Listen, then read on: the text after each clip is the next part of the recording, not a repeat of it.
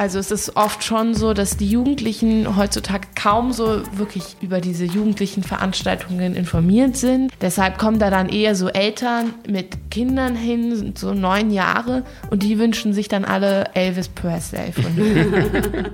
Das ist der Telekom Electronic Beats Podcast, der Podcast rund um Nachtleben und Clubkultur. Wir sprechen mit DJs, Türstehern, Tänzern, Clubbetreibern und anderen Nachtmenschen. Mein Name ist Gesine Kühne. Und ich bin Jakob Töne. Herzlich willkommen beim Electronic Beats Podcast.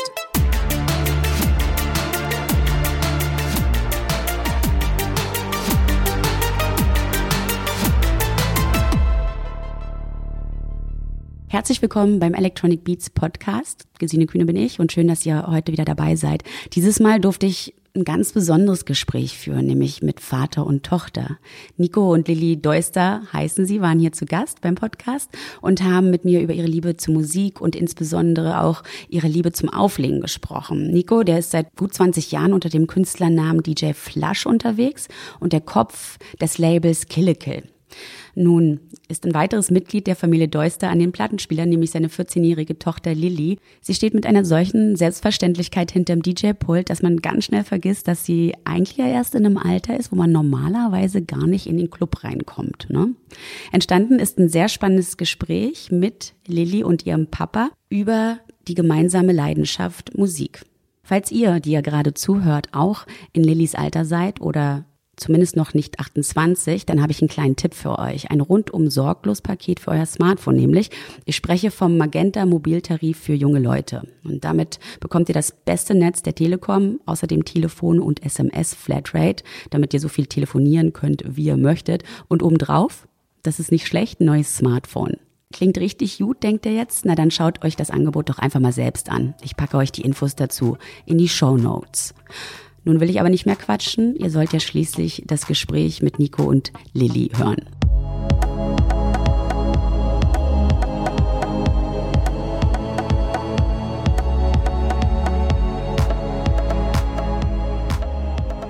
Heute im Podcast Nico Deuster, aka DJ Flush und seine Tochter Lilli. Ich begrüße euch ganz herzlich. Hallo. Hallo. Schön, dass ihr da seid. Es ist ein später Nachmittag, es ist schon dunkel draußen, wir trinken Tee.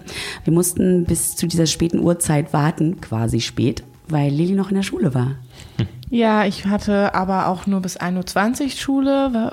Darüber war ich auch sehr froh natürlich. Aber es war schon etwas entspannter, so spät sozusagen anzufangen. Ja, dein erstes Interview, ja? Ja, mein erstes. Na, das machen wir schon. Ich glaube, wir kriegen das alle zu dritt gut hin. Fangen wir doch einfach mal mit dir, Nico, an. Wenn man dich so ein bisschen auf Facebook stalkt, dann kommt raus, du bist doch ein politischer Mensch, ne? Und beschäftigt sich sehr mit unserer Zeit. Ist das ein korrekter Eindruck? Ja, ich glaube schon, ja, doch. Genau, also ich meine, also aktiv bin ich vor allem in der Musikbranche oder im musikalischen Bereich, aber ich könnte mich nie darauf beschränken oder genau, dafür gibt es zu viele andere Sachen, die einen bewegen. Welche Themen beschäftigen dich denn besonders? Gibt es da so 1, 2 Steckenpferde, wo du sagst, da muss was gemacht werden und da packe ich auch ganz viel Herzblut rein? Nö, das sind mehr allgemeine politische Misslagen, also die mich beschäftigen. Ich denke einfach relativ politisch, also, aber das sind dann die üblichen Themen, die man auch heutzutage in den Medien findet. Das ist jetzt kein besonderes Steckenpferd. Okay, gut. Wir bleiben noch ein bisschen bei dir und gehen kurz in die Vergangenheit, nämlich 1990 bist von Heidelberg nach Berlin gekommen. Warum? Also was war da die Entscheidung hinter? Nee, also umgezogen bin ich 96. Okay. Erstens habe ich hier studiert in Berlin und ich hatte eine Freundin, die in Berlin da gewohnt hat und vor allem wegen der Musik letztendlich, wegen Techno bin ich letztlich nach Berlin gegangen. Ja, deshalb hatte ich mich auch hier auf dem Studienplatz beworben und so. Genau, seitdem bin ich hier. Das ist jetzt auch schon inzwischen 22 Jahre her. Eine ganze Weile. Das heißt, du hast dann aber auch in den 90ern noch diesen schönen Umbruch mitbekommen, plus die Entwicklung der Techno-Szene, weil es ja so viele Freiräume gab. Auf jeden Fall, genau. Und das war halt auch so ein Grund, dass du dachtest, ich muss dahin, weil das ist die einzige Stadt, wo man vielleicht musikalisch sich weiterentwickeln kann? Ja, also ich komme aus Heidelberg und da gibt es zwar eine sehr interessante Musikszene, aber halt sehr klein. Also da gab es schon den ersten Jazzclub Deutschlands und dann hat eben auch Move D sein Source-Label dort, was auch relativ experimentelle Ansätze hatte und so. Und es gab so ganz kleine Clubnächte, aber das war halt alles sehr beschränkt. Und auch die Stadt an sich ist zwar sehr schön, aber das ist ja so eine sehr touristische Stadt. Und da muss alles immer genauso bleiben, wie es halt ist, schon seit Jahrhunderten. Und dementsprechend langweilig. Und für Berlin war der totale Gegenentwurf, also wo die totale Freiheit ist. Und da sind ja andauernd irgendwelche kleinen Bars und Clubs wurden irgendwo aufgemacht, da, wo man durchs Fenster reinsteigen musste oder in irgendwelchen Keller durch die Kohle-Schüttlöcher und was weiß ich was. Und dauernd war alles neu und so total spannend einfach. Ja, das war auf jeden Fall für mich die Motivation, hier nach Berlin zu kommen. Was hast du studiert hier in Berlin? Politik und bildende Kunst. Ah ja, Künstler, du bist. Ja, genau. Und wie hat es dann mit der Musik bei dir angefangen? Also ich habe das eigentlich ich habe schon die ersten Partys in Heidelberg noch organisiert, also schon quasi jetzt inzwischen 25 Jahre her. Und bin dann, als ich nach Berlin umgezogen bin, habe ich hier sofort mir auch Orte gesucht. Das war das NBI damals, die Neue Berliner Initiative. Da habe ich so ganz kleine Nächte gemacht, vor allem mit Heidelberger Künstlern erstmal, halt mit meinen Kontakten, die ich halt so hatte, Mufti und Alex Cortex und D-Man und so. Und dann kam auch Roman Flügel dann aus Frankfurt und so. Und dann habe ich halt direkt, das habe ich während des Studiums die ganze Zeit gemacht und habe auch angefangen mit Auflegen selber und Produzieren und so. Ja, und nach dem Studium habe ich dann gedacht, ja, entweder werde ich jetzt halt Lehrer, weil ich habe auf Lehramt studiert, oder ich versuche das jetzt halt mal in der Musikbranche irgendwie Fuß zu fassen, richtig, und endlich mal dem den Raum zu geben, den ich ihm eigentlich geben wollte schon immer. Und habe dann damit angefangen, ja, und seitdem mache ich das jetzt auch hauptberuflich. Ja, und dann gab es nie so einen Moment, dass du dachtest, vielleicht kann ich auch so das zweigleisig machen, oder wäre das jeweils zu wenig? Das hatte ich ja bis dahin gemacht. Ach, okay. Das war ja also bis dahin habe ich schon immer zweigleisig gemacht, auch aus so einem Sicherheitsdenken und so heraus, und habe dann aber gedacht, das ist irgendwie zu aufreibend und auch zehrend, und jetzt mache ich entweder oder. Kannst du dich an deine allererste Party in Berlin erinnern, wo du warst und wie es war? Nee. Muss gut gewesen sein. Ja, absolut. Ich erinnere mich schon an ein paar Partys, aber die auch sehr besonders waren. Also zum Beispiel im Stellwerk, das fand ich immer total geil. Das ist so in der Nähe vom jetzigen RAW-Gelände so ein Ort gewesen, den gab es aber nur so ein Jahr oder anderthalb. Und das waren total großartige Partys. Was war das für ein Ort? Hatte der sowas Industrielles auch? Genau. Großhalle? Genau, da waren zum Teil so Löcher auch im Boden und so. Also da gab es auch ein paar Unfälle, leider ziemlich schwere. Das war also das wird es heute nicht mehr geben, definitiv. Und absolut geile Partys. Ja. Bevor wir so ein bisschen über die Szene sprechen und das, was du alles so machst, ich habe mir einen Boiler Room von dir angeguckt und war total überrascht, wie du quasi durchs Genre so hopst. Also so eine krude Mischung von sehr harter elektronischer Musik. Wie kommt es denn dazu? Also ich weiß nicht, welchen du gesehen hast, weil es gibt zwei. Der eine ist ziemlich hart, wahrscheinlich diesen dann und den anderen. Also das ist grundsätzlich so, dass ich mich halt nicht so auf einen Stil so festlege. Habe ich zwar schon oft versucht, aber das langweilt mich selber dann, und dann werde ich eigentlich, macht mir das selber keinen Spaß mehr. Das ist dann ganz tödlich für mich. Also ich merke einfach, ich muss selber total Spaß machen. Sobald ich versuche, so professionell an Sachen heranzugehen, dann kann ich das nicht mehr. Da bin ich wahrscheinlich halt zu sehr dann wirklich Künstler. Ich habe es auch als Veranstalter versucht, so Kompromisse zu machen und irgendwelche Leute zu buchen, die vielleicht gut funktionieren oder so. Das hat mich ehrlich gesagt immer total frustriert. Vor allem, wenn es dann manchmal auch nicht klappt. Und dann habe ich gleich alles in Frage gestellt. Warum mache ich das jetzt irgendwie? Und seitdem mache ich eigentlich die Sachen ziemlich rigoros, so wie ich sie wirklich gut finde. Und da gehört halt auch dazu, dass mich langweilen auch DJs, ehrlich gesagt, die halt keinen einen Stil nach der zweiten oder dritten Platte oder diese ewig aufbauenden Sets, das ist für mich einfach total langweilig. Das war vielleicht früher irgendwann mal spannend, aber inzwischen wirklich habe ich schon auch zu viel gehört einfach. Das ist dann zu vorhersehbar und einfach interessiert mich einfach nicht mehr.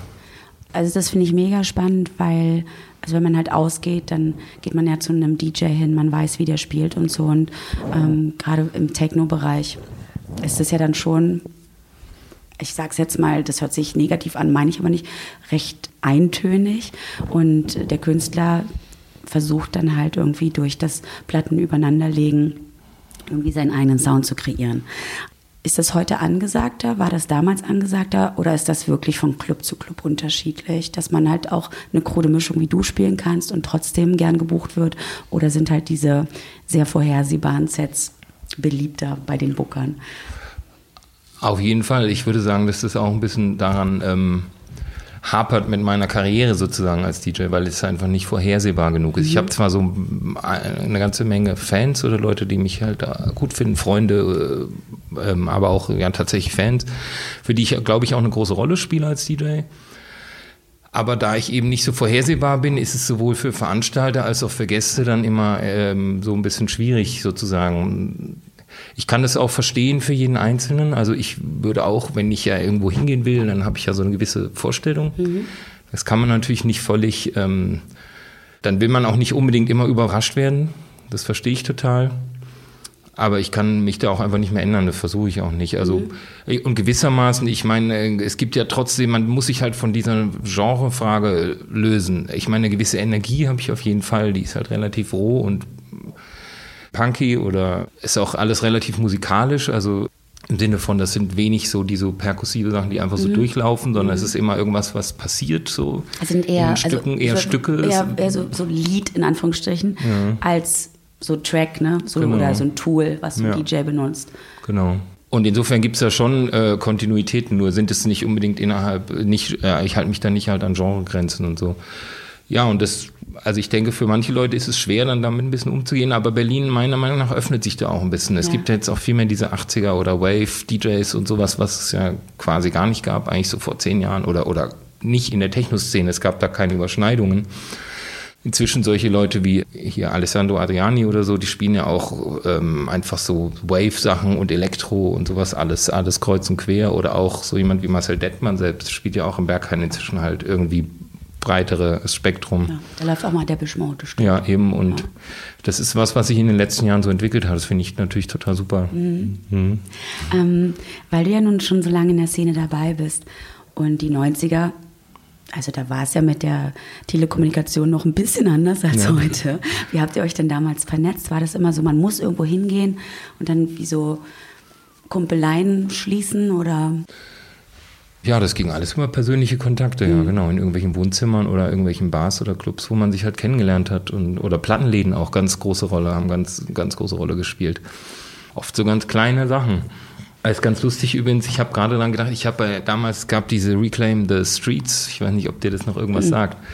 Das gab mal so eine Aktion, wo damals schon, das war vor ungefähr 20 Jahren, wo die Szene gesagt hat, wir wollen Berlin uns zurückerobern. Und dann hat jemand die Idee gehabt, quasi eine Party im öffentlichen Raum zu machen. Das war auch bevor diesen ganzen Reclaim des Sparkasse und so weiter. Das kam alles danach, das sind alles sozusagen Abklatsche dessen.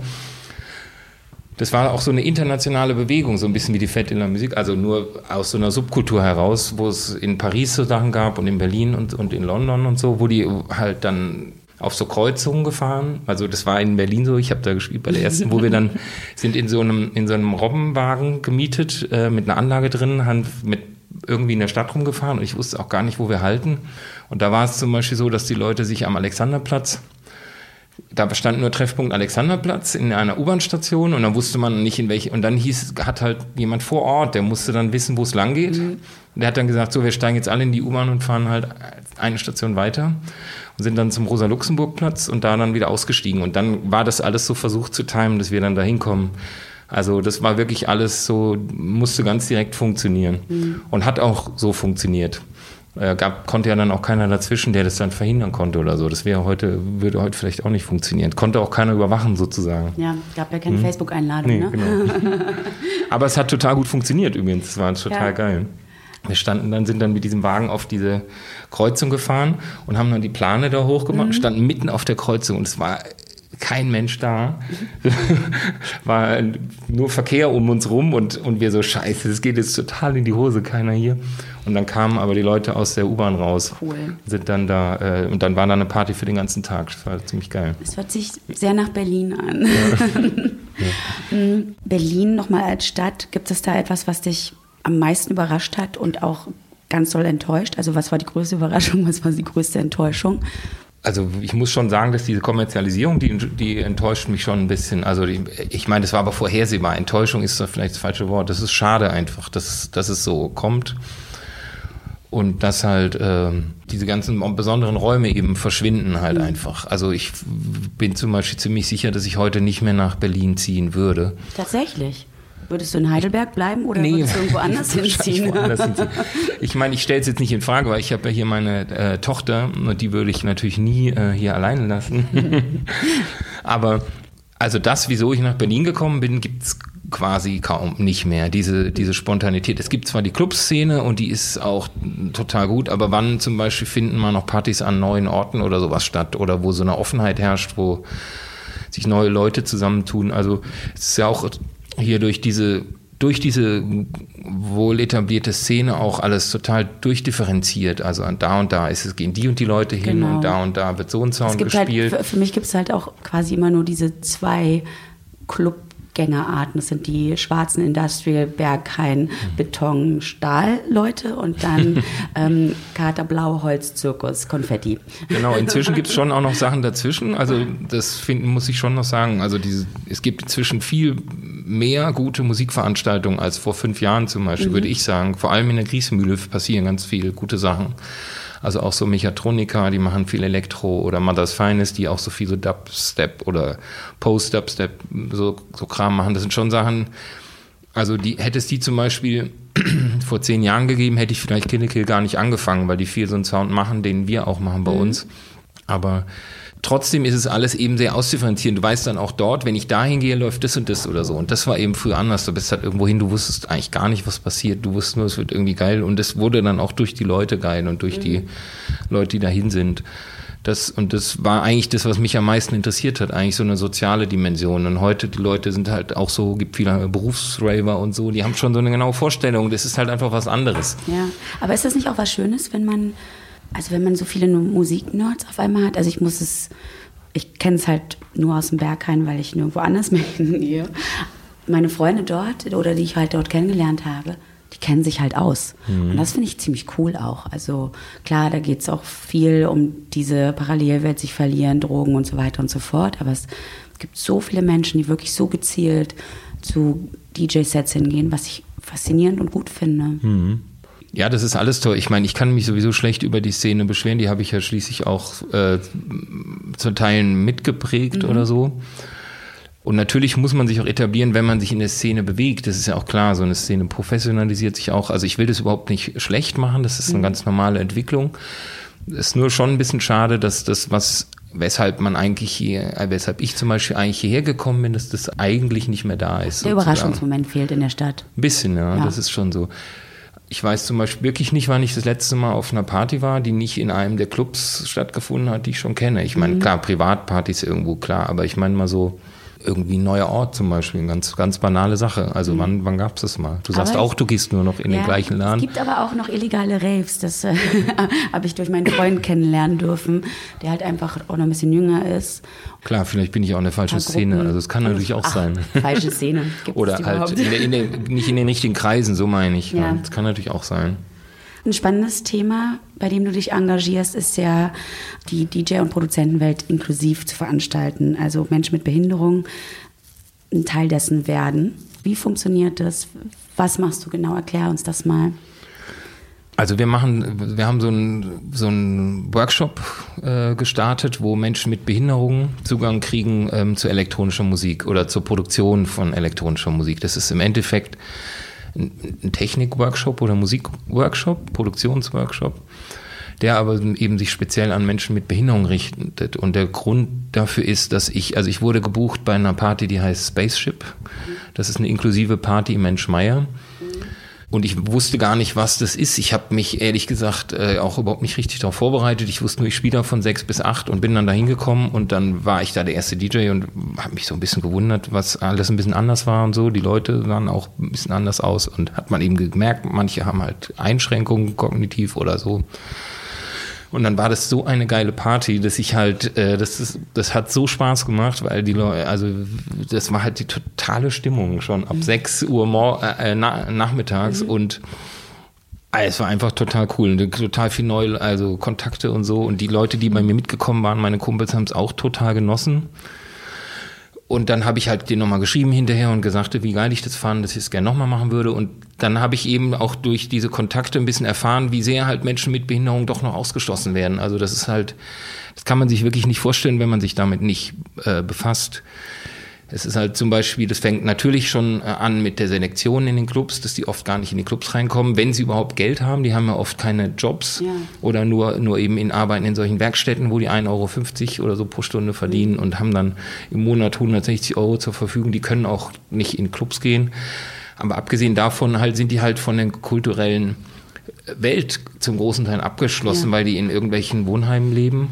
Und da die Betreuerinnen oder so machen dann irgendwelche Volksmusikpartys oder so von 8 bis 9, einmal im Monat oder sowas. Und die Leute können nichts dafür, außer dass sie eine kognitive Einschränkung haben. Und denen wird es die sind komplett abgeschlossen davon. Und das fand ich echt total skandalös.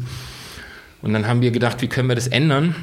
Und dann kam noch vom Music Board, die unser Krake-Festival fördern, so eine Aufforderung, dass wir mit dem Krake-Festival, wie alle anderen Festivals, also das war so eine Art Vorgabe, man kriegt nur noch Fördergelder, wenn man auch Menschen mit Behinderung auf die Bühne bringt.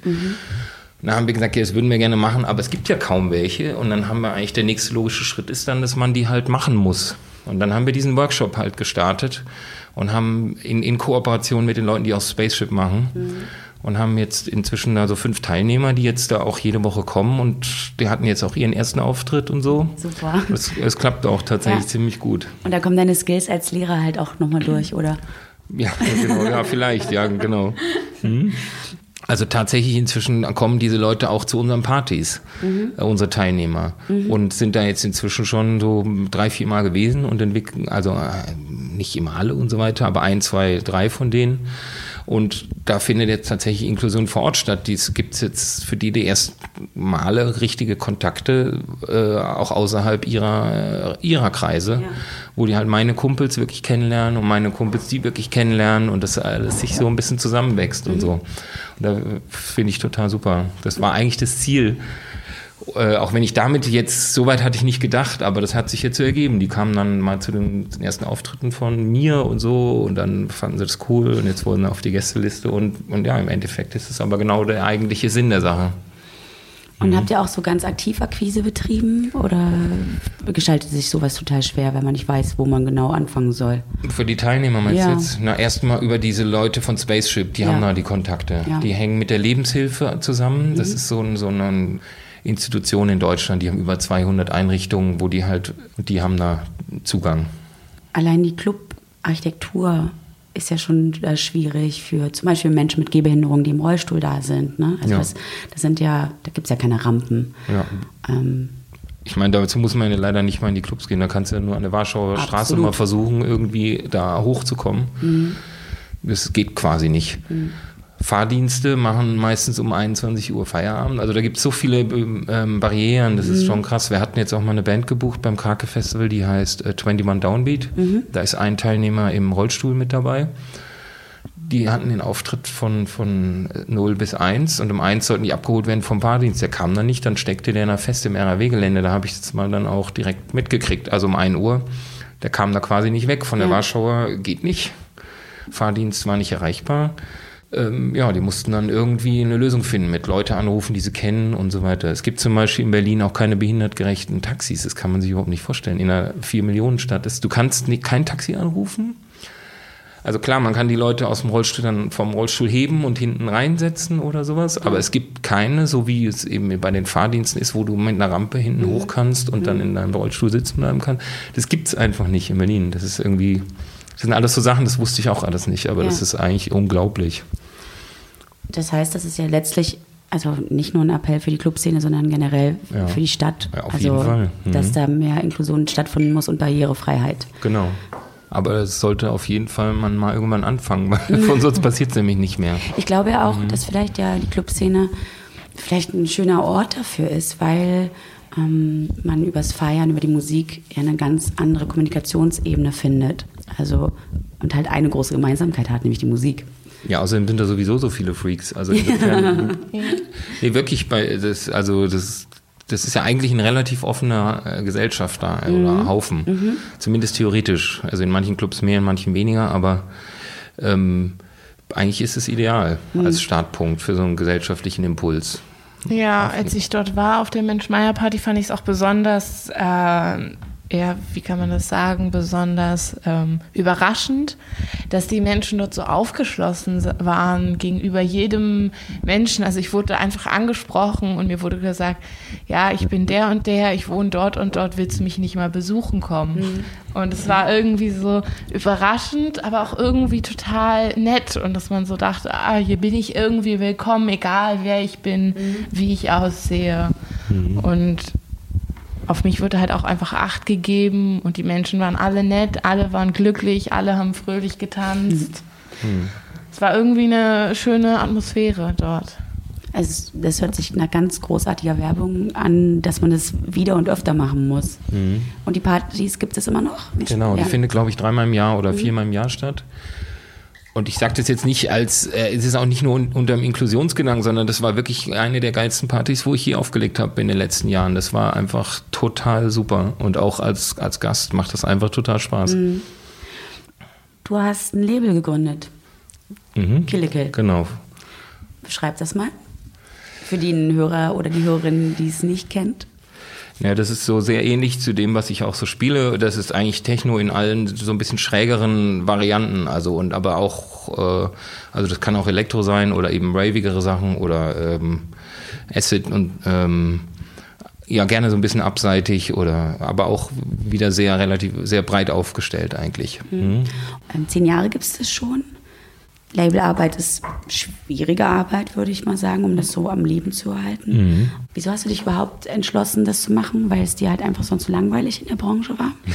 Also ich meine jetzt langweilig im Sinne von... Nee, also ich bin ein Mensch, dem wird eigentlich nie langweilig. Also das ist ein bisschen eher so, dass ich mir immer zu viel Projekte aufhalse oder so.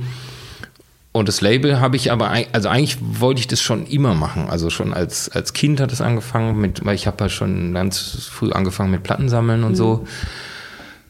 Und wenn man dann so ein bisschen einsteigt und dann merkt, okay, die und die Sachen, die ich alle mag, die sind alle auf dem gleichen Label erschienen, dann fängt es auf einmal an, interessant zu werden und man merkt, dass da eben auch eine kreative Kraft dahinter steht, die diese Leute alle aussucht und so und dass es eigentlich was total Tolles ist. Und da ich selber noch nicht Musiker war, oder ich habe es zwar versucht, aber das war nicht so meins, das hat sich dann erst mit dem DJing ergeben, wo ich dieses eigene Musik sammeln und präsentieren zu so einer Musikform eigentlich zusammenführen konnte. Da ist ja der Labelgedanke sehr nah dran, so die und die Künstler mag ich und die möchte ich gerne jemandem näher bringen. Das war auf jeden Fall schon ein Gedanke, den ich schon ganz, ganz lange hatte. Und dann habe ich ja nochmal bei einem Musikvertrieb gearbeitet und dann wollte ich es eigentlich sowieso machen, habe aber wieder nicht gemacht. Im Gegenteil, da hatten wir vorhin gesprochen, bin da zweigleisig gefahren, habe gesagt, ich mache erst mein Studium fertig und so. Und dann war es eben dann endlich soweit, dass es zu Ende war. Und dann habe ich es endlich gemacht. Ja. Das ist, Ich finde das auch spannend, also es ist einfach dann so ein Label zu gründen, weil wo kriegt man auf einmal die Künstler her? Waren das Freunde, Bekannte? Weiß ich nicht, hast du gesagt, dein Track gefällt mir, komm, wir bringen den bei mir raus? Oder? Das war relativ einfach, weil ich habe ja damals Killikill als Veranstaltungsreihe gemacht und zwar als wöchentliche in der Berghain-Kantine und da haben jeden Mittwoch ungefähr 3-4 Leute gespielt und die gingen 2,5 Jahre, die Veranstaltung. Das heißt, es waren irgendwie 150 Veranstaltungen, jeweils 3-4 DJs. Das heißt, es war ein riesiges Netzwerk an Künstlern und da habe ich auch so immer wieder mal Sachen gehört, die halt noch unreleased waren oder so. Und das war wirklich sehr leicht dann. Das ging so Hand in Hand mit dem, was ich schon gemacht habe. Ich nur ein paar Leute, die ich besonders mochte, habe ich dann gefragt. Ja. Die Zeiten haben sich ja ein bisschen geändert, was so Veröffentlichungsmodi angeht. Bringt es heute Künstlern noch was, auf einem Label quasi fest in Anführungsstrichen auch wieder zu sein, also auf einem Label rauszubringen, obwohl man heute diese ganzen Tools hat, eigentlich alles alleine zu machen, von halt ein digitales Audio bis hin zum selbstbedruckten T-Shirt. Das kann ich nicht beantworten. Das ist ja gerade ein Prozess in der Entwicklung. Das wird sich noch zeigen, ob es wirklich Sinn macht, ob Labels zum Beispiel noch gebraucht werden. Also fürs Management sicher nicht mehr so. Das, wie gesagt, können Künstler inzwischen wirklich viel selber machen, falls sie die Energie dafür haben und auch der Typ dafür sind. Das ist auch wieder so eine Frage. Also wenn, dann wird eigentlich Label wieder relevant als also als eine kuratierte Plattform. Und da, denke ich, wird sich vielleicht dann auch die Spreu vom Weizen trennen, weil manche sind eben wirklich kuratiert und die werden vielleicht dann auch eine Relevanz behalten. Andere, die einfach mehr so randommäßig oder immer sich an Trends orientieren, die braucht man dann eigentlich wirklich nicht mehr, weil das können die Leute dann selber machen. Du hast das Krake-Festival jetzt schon ein paar Mal erwähnt. Ein Festival, das auch quasi deinem Kopf entsprungen ist. Warum hast du dann auch irgendwann gesagt, jetzt mal auch noch ein Festival? Ja, also das liegt daran, dass wir, also bei Kill a Kill, als wir das angefangen haben in der Berghain-Kantine, da war die Idee, das war damals wirklich noch ganz anders als jetzt in Berlin, zumindest in meiner Wahrnehmung. Damals gab es wirklich nur die Bar 25 und das Berghain so ungefähr. Natürlich gab es noch andere Sachen, aber das war wirklich noch viel mehr Monokultur als heute. Und das war für mich schrecklich, weil ich liebe halt elektronische Musik und Clubs, aber das war wirklich sowas von langweilig, dass deshalb haben wir dann Kill a Kill angefangen. Und es war aber wirklich auch eine Herausforderung für die Leute. Also da ist zum Teil, waren da Breakcore-Abende und am nächsten Mal hat eine Band gespielt und dann waren irgendwelche ambient-mäßigen Sachen mit Sitzen oder das ging wirklich kreuz und quer durch den Gemüsegarten. Und dann haben wir aufgehört mit der wöchentlichen Veranstaltung, sind in die Clubs gegangen und da musste man sich dann doch ein bisschen mehr einschränken. Also das ist zwar immer noch ein breites Spektrum, aber da ging, was weiß ich, Elektro, Techno, Acid und House vielleicht noch so, aber die ganzen anderen Sachen sind dann weggefallen und das war dann doch ein bisschen schade. Und dann haben wir gesagt, dann machen wir das lieber an einem Festival, wo die Leute dann auch wirklich offen sind und wissen, das ist ein Festival und da passiert jetzt was ich sonst vielleicht auch so nicht hören würde und sich auch darauf einlassen. Und daraus ist quasi die Idee entstanden, dieses Festival zu schaffen, wo wirklich die abseitigeren Sachen passieren können. Ja, für dich quasi the Blueprint für ein richtig gutes elektronisches Festival? Ja, irgendwie schon. Also, weil es gibt ja viele, auch Festival ist wieder ein sehr weiter Begriff. Und da gibt es auch viele Missverständnisse. Zum Beispiel, wenn wir auch Künstler anfragen, wir sagen, wir sind ein Festival, dann kommen die gleich mit irgendwelchen, die Agenten mit ganz hohen Gagenforderungen oder so. Und wir sind ja wirklich sehr, also das ist alles relativ klein, das passiert in relativ kleinen Läden und auch mit relativ unbekannten Künstlern und halt sehr liebevoll kuratiert und es entspringt halt auch so einer Community. Für mich ist es so ein bisschen das ideale Festival, was wir da versuchen umzusetzen. Und Werbung wird über die üblichen Kanäle gemacht, weil soziale Medien einfach der beste Verteiler heute sind.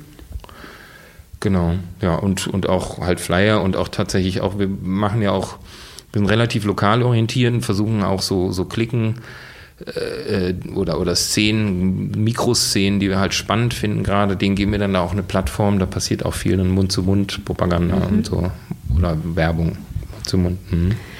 So, Lilli hat bis jetzt ganz schön wenig geredet. Aber du bist sofort dran. Du bist ja aus einem Grund hier, weil du selbst musikalisch schon aktiv bist. Mit 14. Ja, genau. Wie hat denn das angefangen? Erzähl doch mal.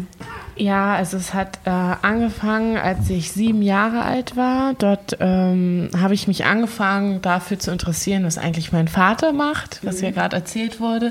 Ich habe auch manchmal, wenn ich von der Schule gekommen, da war ich noch nicht in der Schule, also wenn ich vom Kindergarten oder von der Schule zurückgekommen bin, kann ich mich noch daran erinnern, dass ich oft Meetings auch von meinem Vater so mitgehört habe. Und da habe ich auch so ein bisschen mitbekommen, um was es geht. Und fand es eigentlich schon immer total interessant. Und auch bei meinen Geburtstagspartys, das war mir schon immer sehr wichtig. Und dort habe ich dann auch angefangen, das so über 3 Monate zu planen. Also eine kleine Partyveranstalterin im kleinen Rahmen zum Geburtstag, ja? Genau. Und dann habe ich immer mehr angefangen, mich dafür zu interessieren, Partys zu planen und halt auch für die Plattenspieler, die groß in unserem Wohnzimmer stehen und eine riesen Plattensammlung. Und dann habe ich angefangen, auch mich beim DJ-Pult auszuprobieren und habe dann auch meine erste größere Disco geplant als Kind.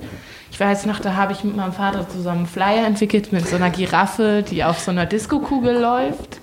Ich fand das als Kind total toll. Habe dann im Suicide-Zirkus so eine Jugendlichen-Party gemacht. Da waren auch relativ viele Leute. Und habe dann dort auch aufgelegt. Ich stelle mir das so cool vor. Also ich meine, das muss doch für dich als Papa doch ein mega Moment sein, wenn deine kleine Tochter ankommt und sagt so, jetzt erzähl mal, erklär mir das mal. Und dann auf einmal an deinen wahrscheinlich doch teuren Plattenspielern steht und selber Platten auflegt. Ja, auf jeden Fall. Das macht mich natürlich total stolz. Vor allem, wenn sie es dann noch so gut hinkriegt, wie es bei der Lilli der Fall ist. Und ich wollte es aber auch nochmal erzählen, es war wirklich... weil die hat es wirklich voll mitgekriegt, als ich angefangen habe mit Kill Kill. Da war sie so 4 und ich habe sie immer zum Kindergarten gefahren und ich habe ja diese Kill Kill Sticker auch überall hingeklebt damals. Das habe ich immer dann genutzt, diese Chance, wenn ich mit dem Fahrrad da rumgefahren bin, die überall hingeklebt und dann wollte sie immer wissen, was das ist. Ich habe ihr dann versucht, kindgerecht zu erklären, naja, wir machen halt diese Partys, damit da halt Leute hinkommen und außerdem zahlen die dann auch Eintritt, davon leben wir dann auch. Habe das halt alles so versucht, irgendwie so zu erklären und dann fing sie auch ganz früh an, dann so mitzudenken. Dann kam sie irgendwann dann aus dem Kindergarten und hat gemeint, sie hätte jetzt Flyer mitgenommen, damit die ihren Freundinnen geben kann, damit die dann ihren Eltern geben können, damit die dann auch zu den Partys kommen und so. Ja, und damit wir dann ganz viel tolle Musik hören können und so. Und dann irgendwann hat sie halt gesagt, ich will jetzt auch mal so eine Party organisieren. Und dann haben wir das halt da gemacht. Ja. So einen Sonntagnachmittag ausgesucht und dann haben wir den alles zusammen gemacht. Die Flyer und dann auch so eine Art E-Mail geschrieben als Einladung und die Deko und was weiß ich, halt alles, was dazugehört. Ich weiß auch noch, ich habe auch diese Flyer dann sehr stolz mit in die Schule gebracht und allen meinen Leuten aus der Schule gegeben, eigentlich jedem in die Hand gedrückt, weil ich wusste, es sollen viele Leute kommen. Also im Nachhinein schäme ich mich ein bisschen dafür, dass ich fremden Leuten irgendwie so voller Freude diese so funktioniert das. Flyer gegeben habe. Ja. Aber ja, ich habe schon schöne Erinnerungen daran. Ja. Kannst du dich an einen ersten Moment an den Plattenspielern erinnern? Nein, ich glaube, das war wirklich zu früh. Ich weiß nicht, ich habe, glaube ich, das erste Mal mit 7 da beim Suicide-Zirkus aufgelegt. Wann ich angefangen habe, weiß ich gar nicht genau. Weißt du das noch? Also als es darauf hinauslief, als die Party eigentlich vereinbart war. Und du hast dann ja auch schon Plattenspieler und aber auch diese CD-Player und so. Und ich war wirklich total beeindruckt. Genau, weil ich wollte mal ja auf das Technische noch sie hat dann wirklich da 3,5 Stunden aufgelegt, muss man sagen. Wow. Da waren zwar auch ein paar Freundinnen, wo es auch hieß, ja, ihr könnt auch Musik mitbringen, aber sie war dann nicht wegzukriegen, genau wie ich. Und hat dann 3,5 Stunden, die sollte eigentlich 3 Stunden gehen und da waren eigentlich schon alle gegangen und sie immer so einen noch. Und hat wirklich 3,5 Stunden lang das alles gemanagt und ohne Hilfe. Ja. Fand ich echt... Ja, ich war auch schon immer so ein Musikmensch. Das bin ich auch immer noch total. Ich höre eigentlich durchgehend Musik in meiner Freizeit. Ich bin eigentlich immer nur mit Kopfhörern vorzufinden.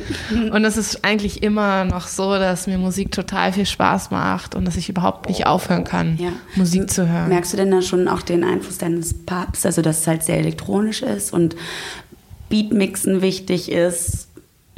Also es ist schon so, dass ich elektronische Musik auch gut finde, aber es ist jetzt nicht so, dass es so meine Lieblingsmusik ist. Ich bin eher so momentan Richtung Hip-Hop und Rap, aber das ändert sich auch immer wieder. Ja, und natürlich. Viel so 80er, also Queen, Police und sowas, also so Teenie-Musik, sage ich mal.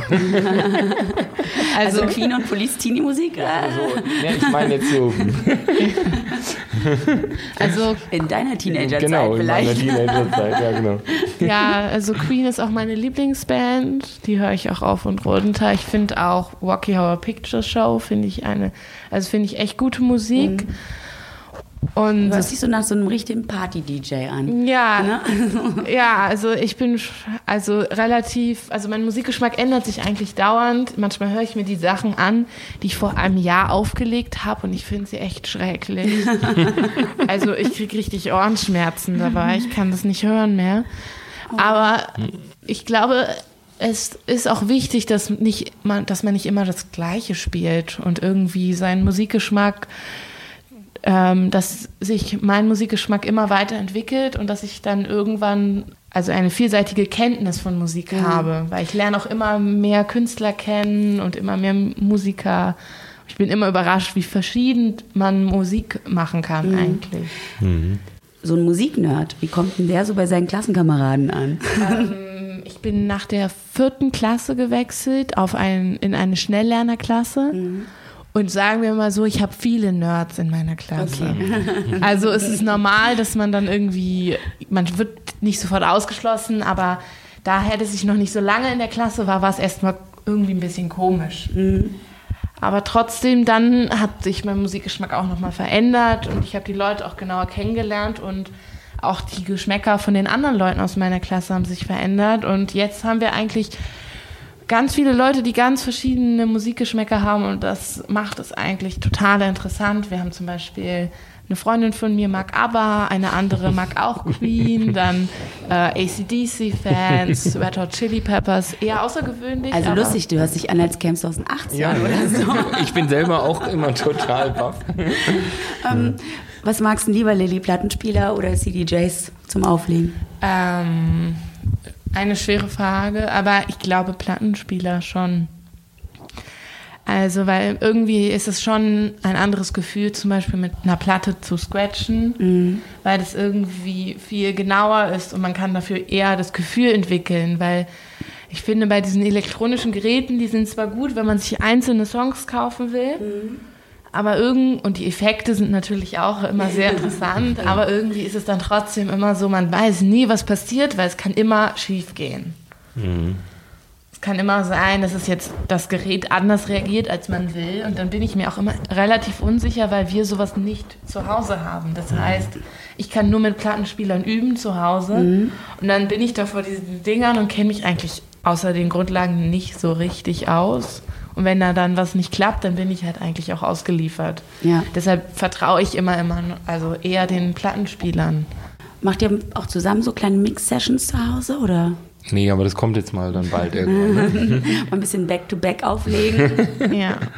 Willst du das beruflich machen? Oder ist das... Also ich bin so ein bisschen momentan so der Mensch, der nicht so auf gut Glück Sachen macht, sondern ich bin eher oft sehr geplant, auch in der Schule. Das heißt, ich könnte mir nicht so vorstellen, so diese Partys zu planen mit der Ungewissenheit, dass es auch schief gehen könnte. Sprecht ihr zu Hause auch drüber? Also ist das jetzt schon ein Thema? Ob das eine Option wäre, damit auch Geld zu verdienen und du als Auskenner sagst, naja, man könnte ja vielleicht doch zweigleisig machen oder dann lieber entscheiden, so wie du es getan hast? Ja, also wir sprechen so gelegentlich jetzt über, es ist kein großes Thema oder so, aber es kam jetzt ja auch die ersten Anfragen, wo sie dann auch tatsächlich schon ein bisschen Geld verdient hat oder so.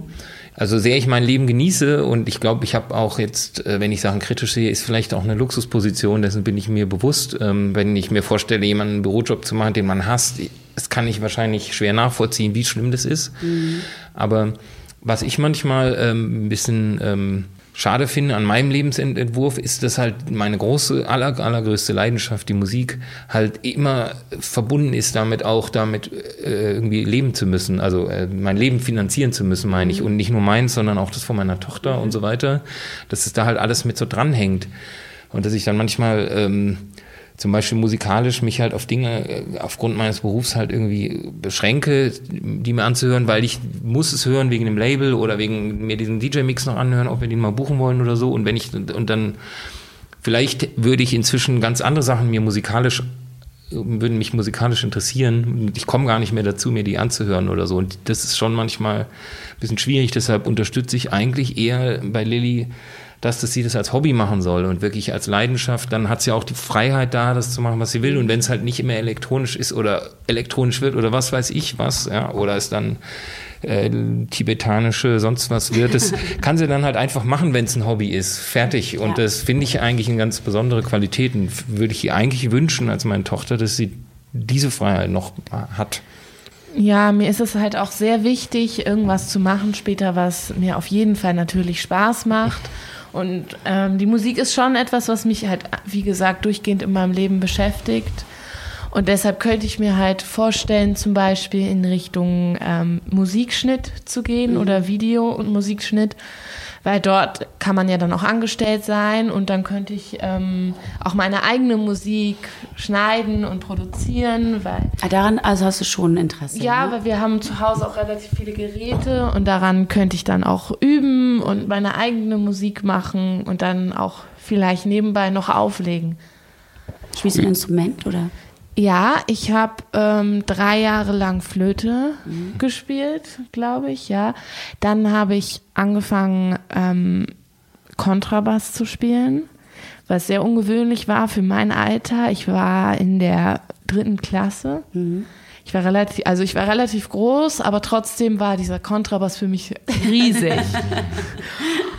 Ja. Ich glaube, das war auch der Grund, wieso du den ausgesucht hast. Du wolltest da was größte Instrument. Ja, genau. Irgendwas ausgefallen. Es war auch ein Riesenspaß für uns, den immer durch die Gegend zu schleppen. Ja, und was mir auch Spaß macht, aber worin ich jetzt sagen würde, nicht so gut bin, also ich bin okay im Singen, also Singen ist auch eine Leidenschaft von mir. Also hört sich doch nach einer musikalischen Karriere an, die da kommen könnte. Wie ist denn das eigentlich in den Clubs? Also ich meine, du bist ja 14, ich glaube, du fällst unter das Jugendschutzgesetz oder so, ne? Ja, genau, bleibst du mal schön draußen. Gibt es da so Sondergenehmigungen oder wie ist das? Also ich kann mich noch erinnern, ich glaube, ich bin mit 8 das erste Mal in eine Disco gekommen. Ich weiß jetzt nicht, wie ich da genau hingekommen bin, kann mein Vater gleich nochmal was sagen, aber ich weiß noch, da waren wir, glaube ich, auch nur kurz, 15 Minuten, aber es war so schön für mich. Ich weiß noch, dieses Gefühl, es war so irgendwie so eine Befreiung, es war einfach so ein tolles Gefühl. Okay, das für dachtest mich. du schon mit 8. Hast du ein bisschen Sorge? Ja, auf jeden Fall. Nee, also ich bin auch gar nicht dafür, dass sie da irgendwie so früh reinkommt. Ich würde mich da nie um eine Sondergenehmigung irgendwie auch bemühen. Im Gegenteil, ich kann es ruhig, das kommt dann schon noch, früh genug. Aber wo sie jetzt dann gespielt hat, war ja so also es gibt ja eben auch Teenager-Veranstaltungen. Also das war jetzt ja beim About Blank Geburtstag. Die haben dann nachmittags auch so einen Flohmarkt draußen und drinnen so Teenager, also Kinderdisco erst und dann Teenager-Disco und bevor dann die Nachtveranstaltung losging.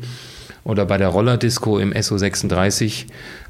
Und das sind auf jeden Fall auch geeignete Veranstaltungen. Das ist auf jeden Fall voll in Ordnung. Da lege ich auch immer sehr gerne auf, obwohl es dann irgendwie schwer ist, natürlich. Den Musikgeschmack, also man will ja immer seinen Musikgeschmack nicht so verändern für die Leute, die es hören, aber es ist schwer abzuschätzen, wer dorthin kommt. Weil, also es ist oft schon so, dass die Jugendlichen heutzutage kaum so wirklich so über diese jugendlichen Veranstaltungen informiert sind, also auch meine Freunde. Ich bringe da immer meine Freunde hin und die sind total begeistert.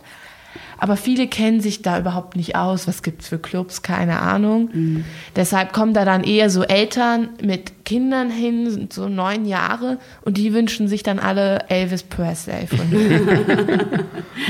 Oder Bibi Blocksberg. Oder Bibi Blocksberg. Und da musst du leider sagen, tut mir leid, ich bin kein Wunsch-DJ. Ja, genau. Und also ich merke auch schon so Kinder, die sind da schon relativ nervig, auch wie Erwachsene. Wenn ich das mal so sagen kann. Also ich kenne da schon so einige, wo ich mich dann gewundert habe und gemerkt habe, wie anstrengend es ist, eigentlich DJ zu sein, wenn dann da so ein Mädchen 3-mal kommt und dich fragt, ob du jedes Lied sagen kannst, das du hast. Also als ob man diese Zeit sozusagen hätte. Also Kinder können das vielleicht auch noch weniger einschätzen, aber auch dann so, dass sie 3-mal kommen und dann noch dir die besten Tipps geben und so. Oder irgendwelche Erwachsenen mit besten Tipps hatten wir auch schon. Also ja, gibt es dann auch so Mansplainer, die dann ankommen? Ganz schlimm, genau. Willen. Natürlich auch ein Mann, hast du natürlich total recht. Ja, also da gab es alles und also überhaupt kein Ende, bis ich irgendwann hingegangen bin und gesagt habe, er soll jetzt mal bitte mal gehen, ob er nicht merken würde, was er für einen Stress eigentlich macht und wie sehr er stört und ich weiß, da war mal so ein Mann im SO36 und ich habe halt das eine Lied im falschen Rhythmus gespielt. Das war mein erstes Mal im falschen Tempo, ja. Und es war mein erster Auftritt und ich finde, das ist selbstverständlich, dass man sich da mal einmal irren kann und es irgendwie nicht bemerkt. Und dann kommt er halt so, anstatt mir zu sagen, ja, aber irgendwie mach das mal schneller oder so, das Lied, kommt er halt so, merkst du das nicht? Oh Gott. Und ich so, so auch noch gleich. Und dann ich so, nein. Und dann er so, wirklich nicht. Und ich so, nein. Und dann war das irgendwie so komisch. Und dann er so, ja, das Tempo ist in der falschen. Und ich so, ja, okay. Und dann er so, ja, ich verstehe das ja immer und dann bla bla bla. Und dann fing er noch an mit den Frequenzen, wie sich das dann verschiebt und dann müsste man dann irgendwie welchen Frequenzbereich man hören könnte und welchen nicht und wo sich das dann hinbewegt und so. Und es war eine völlig absurde Situation. Ja. Es war, ja. Also das ist auch nochmal ein Appell, ne, an die vor allem besserwisserischen Männer da draußen. Wir brauchen keine Mansplainer. Es gibt Frauen und auch junge Frauen und Mädchen, die sich mit Musik auskennen und auch die technischen Geräte sehr gut bedienen können. Ja. Herzlichen Dank.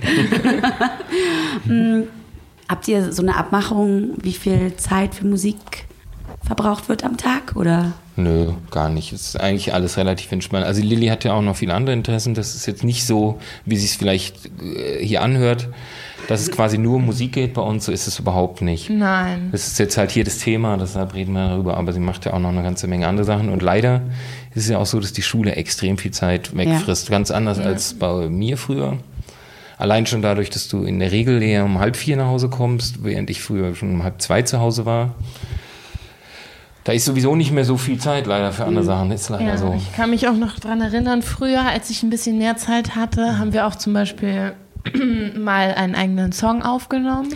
Siehst du, das ist tatsächlich hier noch eine Frage so, ne? Zusammen produzieren mal und so, Zukunftspläne. Ja. Das kann ich mich noch dran erinnern, da waren wir so auf dem Rückweg von der Schule und es war Nikolaus und ich habe meinem Vater so erzählt, was ich alles so doof fand an diesem Tag, weil es war nicht so, also ich fand den Tag nicht so gut.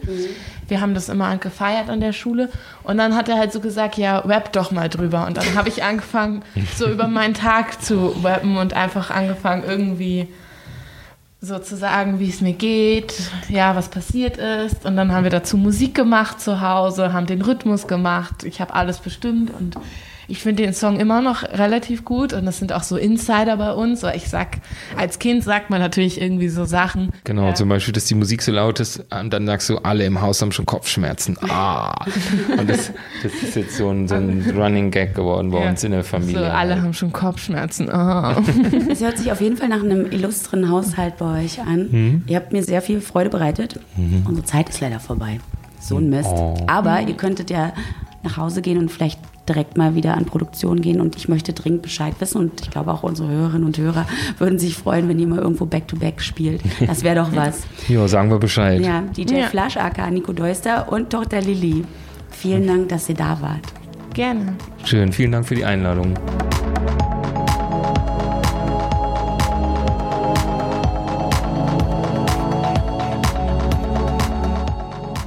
Das waren also Nico und Lilli Deuster, DJ Flash und seine Tochter. Mein erstes Interview tatsächlich mit Vater und Tochter und wie ich finde, ein spannendes Gespräch. Wirklich beeindruckend, wie in dieser Familie Musik zelebriert wird und dadurch quasi eine Leidenschaft an die nächste Generation weitergegeben wird. Falls euch das Interview gefallen hat, dann lasst doch gerne mal einen Kommentar oder eine Bewertung bei iTunes oder Soundcloud da. Ich würde mich darüber sehr freuen.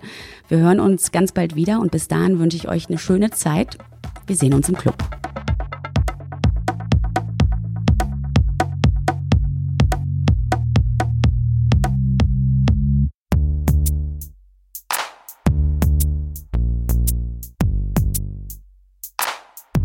Das war der Telekom Electronic Beats Podcast. Abonniert den Podcast bei Apple, Soundcloud, Spotify oder Deezer. Wir sehen uns im Club. Bis dann.